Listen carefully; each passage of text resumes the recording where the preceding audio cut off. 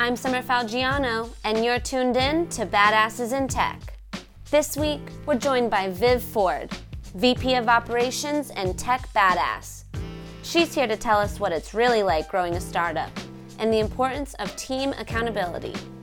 I'm also aware that it's quite a busy time for you these days. You just celebrated a birthday. What else is going on? I did. I just celebrated a birthday on tax day. Otherwise, I'm moving. In 2 weeks, my company is relocating to San Diego. And so we're in the process of figuring all of that out, relocating 12 employees and getting up and moving an entire company. Yeah. And what company do you work at? So I work at Comma.ai, and we do aftermarket self-driving car kits, which is a fancy way of saying self-driving cars. And we think of ourselves as the Android of self-driving cars. So we have an open source self-driving agent, and we sell the hardware that runs that software to give you an assisted driving experience. Very cool. Very cool. And as the VP of Operations, I'm assuming this move you're talking about is a lot of your responsibility. Yes, it's almost entirely my responsibility. Everyone kind of has their own project at Comma, and there's not much overlap, which is good. It means that you can really just work on your own and get stuff done, but it means that the move is, primarily operations. Very cool. And what else would you say is a big part of what you do? So we're a very technical team, and I'm the only non-technical person. Okay. So basically every operational thing that's non-technical. So recruiting, HR, operations, a bit of legal, a bit of accounting, a lot of the things that you outsource or work with other people with. Okay. So what would you say is the benefit of not outsourcing those types of? Well, so when I say like accounting, we have accountants and there we're outsourcing. I think the benefit of having one person in charge of those things, and this is kind of the mindset at Comma, is just like own your shit. Am I allowed to say shit? Own your shit, which is just, if you are in charge of all of this, you are going to make sure it gets done, and you don't need to work with 5 other people to make sure that the moving truck will actually be there on this day instead of another day. If it's all in your brain and where you can keep track of it, if it gets messed up, there's a clear person that messed it up. Okay. Which is both alarming and also helpful. Right. It instills accountability, I'm sure. Exactly. Very cool. So it sounds like you're doing a lot.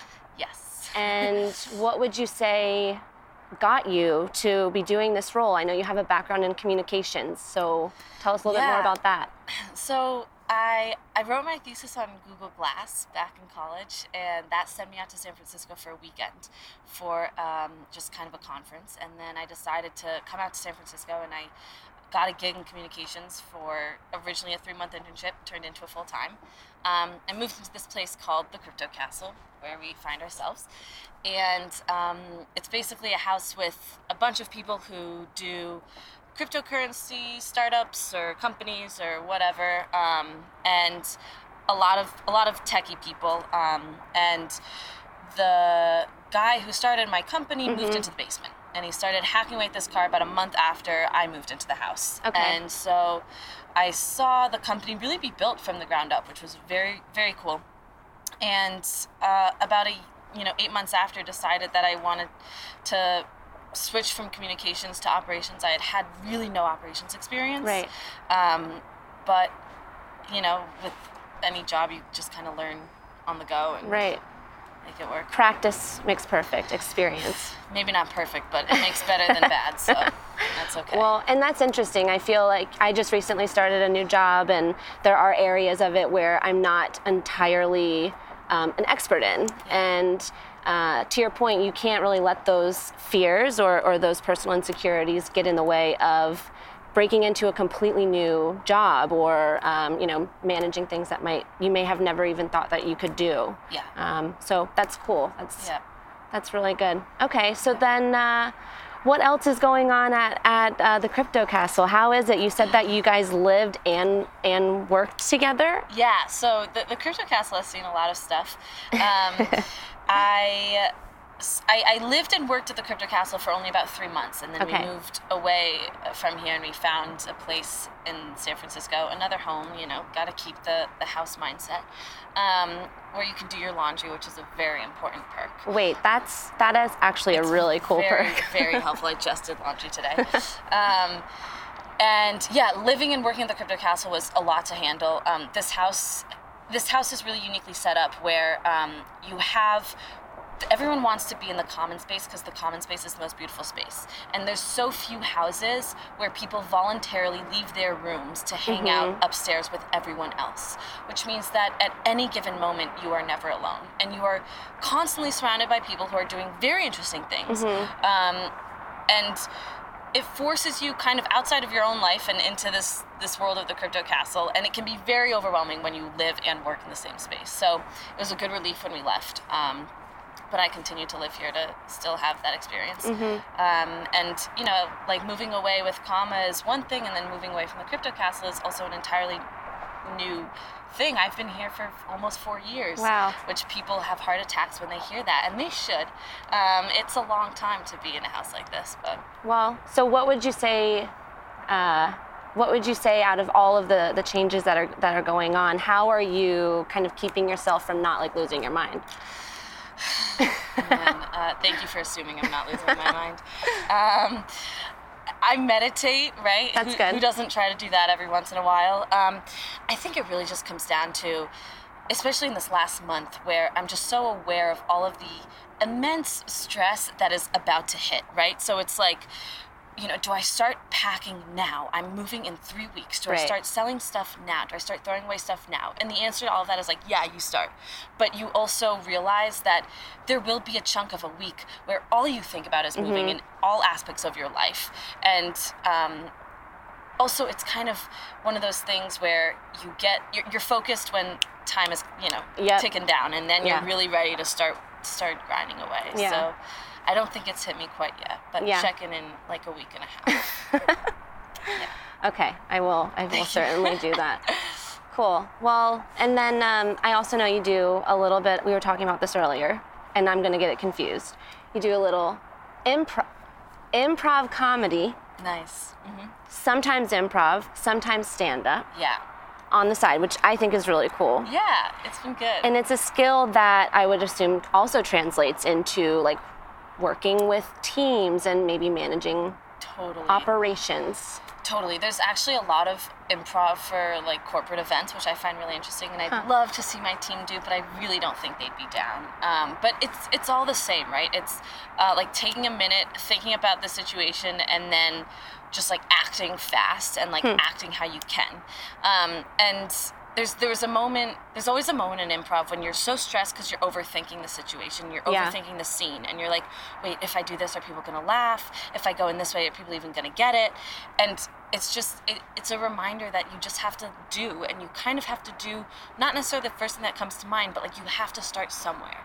And I think that's always such a hard thing, with operations and in general, where you're like, I don't know where to start. I have so much. And kind of the same thing with packing. I don't know where to start. I have so much.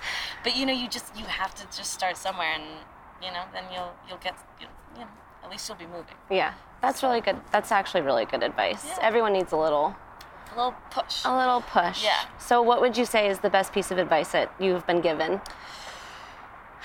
The best piece of advice. I don't think this was meant to be advice, but I took it as advice, and I had really screwed up, and I was talking with my boss, and he basically was explaining to me, like, this was 3 months into my work at Com, and he was like, look, when you mess up, that's my fault at the end of the day. Like, it's my fault for trusting that you could do this, for believing that, like, I was going to give you this problem and this project. And it put things into such perspective. Because instead of thinking, you all of a sudden thought like the company. You all of a sudden thought, okay, who am I going to assign this and hope that they can do it? And if they can't do it, it falls back on me. And I need to make sure that I know what that means if it falls back on me.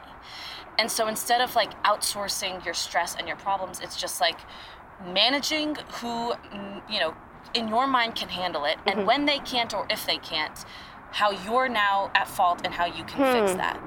And so, and it is like an intense way to think, but I think it's also a very practical way to think. Yeah. Because it takes away kind of the emotion of it all, and it just like puts more into perspective what you're going to do to, fix this problem or ensure that there won't be. Right. Yeah. I mean, you're at the end of the day, you're working for a company. Yeah. So you have to think like the company. Think like the company. Yeah. Don't take things too personally.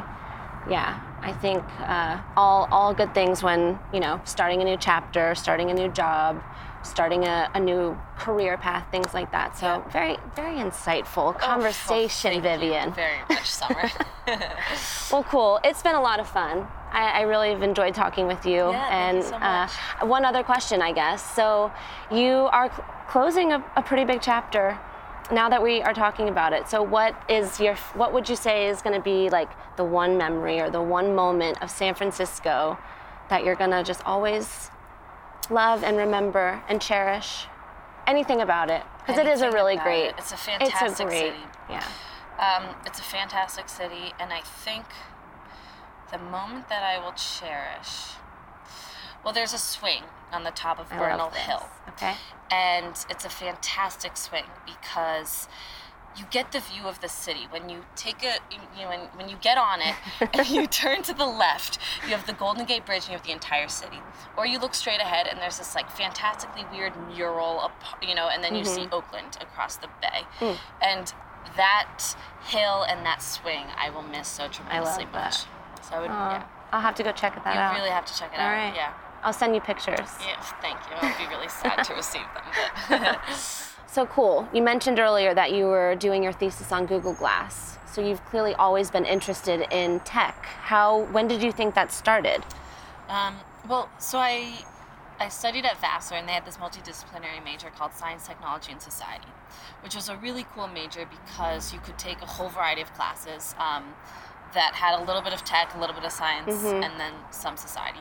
And we had to write a thesis, and I think I've always been interested in technology, and I wrote about the fact that Google Glass absolutely sucked, and that it was an absolute failure. Sorry, Google. But that it was really interesting because you have this massive powerhouse of a company, Google, that fails at a lot of hardware attempts. And so I took those lens from my thesis and kind of just dove into that. And then, that I think inevitably led me to San Francisco with, the job offer and everything. So I think it just kind of naturally all started, in college and beyond. And beyond. Yeah. How would you say in the time that you've been here, how have you personally seen tech evolve or even maybe San Francisco itself? Yeah, I think it's super interesting. When I was working at Eastwick, I had no concept of the VC culture. And I had no concept of investment in, random startups. Obviously, everyone's heard the Facebook story, everyone's heard this stuff, but if you haven't actually worked in it, it's a very different culture than you think it is. And then working for Comma and just better understanding all of this, I think you get a little disheartened with it all, and everyone tends to live in this world where they have big hopes and dreams for the future, which is very important, and people should have big hopes and dreams. But go anywhere else and no one is on that page. And people have startups in many other places in the world, and people are doing things with tech, but there's this feeling in San Francisco of just technology will save us all and technology will be the cure for everything. And I think that was a really unique perspective to see, especially starting to work for a startup that was VC backed and seeing, kind of interacting a little bit with the VC, seeing the other companies they invested in, and just this, utopia of technology for people. Yeah. That I think a lot of people experience in San Francisco, and it's part of the reason why it's kind of sent us to San Diego for a couple of reasons. Yeah. Where, you have a culture of just kind of where creation or realist creation is lost, and where it's just Facebook's motto I think is still build fast and break things or whatever, break quickly, whatever. But this idea of just like make it and, you know, go and keep going and don't stop and it's going to break, but keep going and then do this. You're like, oh my Lord, is that fast? Like, hold on, you know, what are you building and what are you doing with all of this? And then especially interesting in this, you know, this year when you have all of these companies that are IPOing and you have like, hold on, the world is going to see what you're doing and we'll see what they actually want to do with it, you know? And it's like, it's a weird feeling where you're just like, what is this world that we've created here? And obviously, you know, the companies that are, you know, IPOing and everything have created immense value, but what is it actually? And are we about to see that or not? Yeah. That was long and winded. No, I feel like you just dropped a ball of knowledge. Thanks for listening to today's episode. To hear more, check out our website, badassesintech.com, and join our community. We're also on Apple Podcasts, Spotify, and SoundCloud, so follow us and tune in next week. That about sums it up. I'm Summer Falgiano, and this is Badasses in Tech.